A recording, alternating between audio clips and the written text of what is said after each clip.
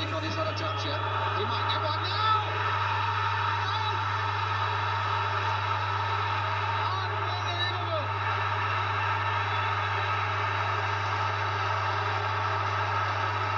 What a story! Flicked on, and Cottee was the quickest to get round the back. Got there between Ablett and Bruce Grobbelaar, and it's 3 apiece. Hey everybody, Ash here of course, and welcome back to the latest edition of the Colours and Blues Supporters Club Ireland podcast. This is episode 113. Here as usual, and after the pure humiliation, it has to be said, beaten by a Manchester City side playing in first gear, and they may as well have been in slippers. Everton look to try and get back to a winning way. Sunday football again as we head over to Brentford. Guys, this, I'm going to say, it's now a 6-pointer of a game. If things were already bad enough for the spirit and commitment of the players in the squad, this game is now so ridiculously important. If this ends in a defeat, then the season, as far as I'm concerned, is completely doomed. If we get turned on Sunday, then God help the atmosphere at Goodison on Wednesday in the derby. It will be toxic like we have ever seen before. And if we do lose that as well, with all the Liverpool fans, you can be guaranteed they'll be singing Rafa songs, as it will be seen by them that he's doing a fantastic job at the club. It will just be a continuation of this absolutely nightmare period. And just when most fans we're not blaming Rafa at all for our current predicament, a loss on Sunday and on Wednesday, that focus will change sharply. You can bet your money on it.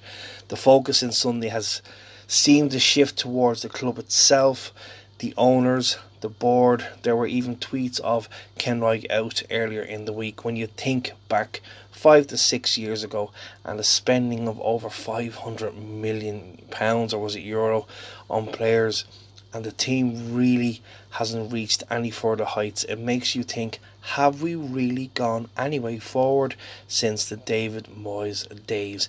Do we ask ourselves, does Farhad Moshiri, does he have any real interest in the club to make it successful again, or is it just a business for him to make money and forget about the rest?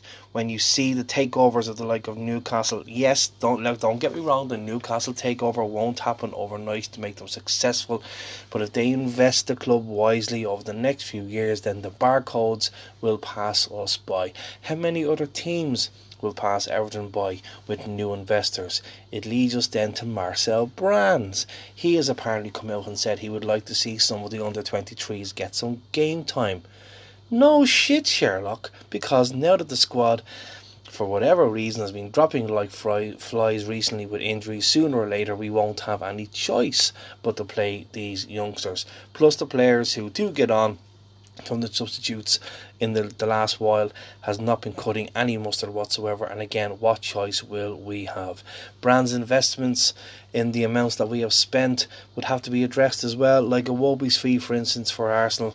Did we just accept the fee that it was offered? Did we think to ourselves, we've got loads of money, it's not a big deal, and not argue to try and make the point of getting a better deal for him? Is it time for Brands to make way? Then there's the use of the issue of training at the club. Over the last few seasons, I think we have picked up more injuries from training than anywhere else around the place. It's like when the lads show up at Finch Farm, if they touch off a training cone or they put on a training bib, they're like injured for 5 to 6 weeks at a time. Now Rafa has seemed to have addressed that over the last few weeks, making changes that he wants to try and cut out those issues. There's then players getting silly bookings when not needed, like missing a game like Sunday, namely Richarlison. He misses the game, and then you have to ask yourself, well then where is the goal threat going to come from? Anyway, that's my quick rant over. Let's take a breath, everyone. In, out. In, out. Woosa, woosa. Anyway, let's preview Sunday's game anyway, however, and we have taken 1 point from the last 4 away games, and this, guys, needs to change. I never thought I'd see the odds of Brentford favourites to beat Everton. Did you ever think you hear the likes of it? Now they're themselves, they're 5 games without a win, so they're no great shapes, but these guys will fancy themselves on a side who just like to roll over and just get tickled, as I heard quite recently. But from the point of view of the squad, a bit of positive news did come out from Rafa's press conference on Thursday when he said that Doucouré and Gray may still feature in this game, leading to believe at least Gray's injury, even if he doesn't make it for Sunday, is not as bad as once feared. There was rumours of 6 to 7 weeks. Let's hope that both are able to feature in this game. Rafa did confirm, however, Mina is still missing.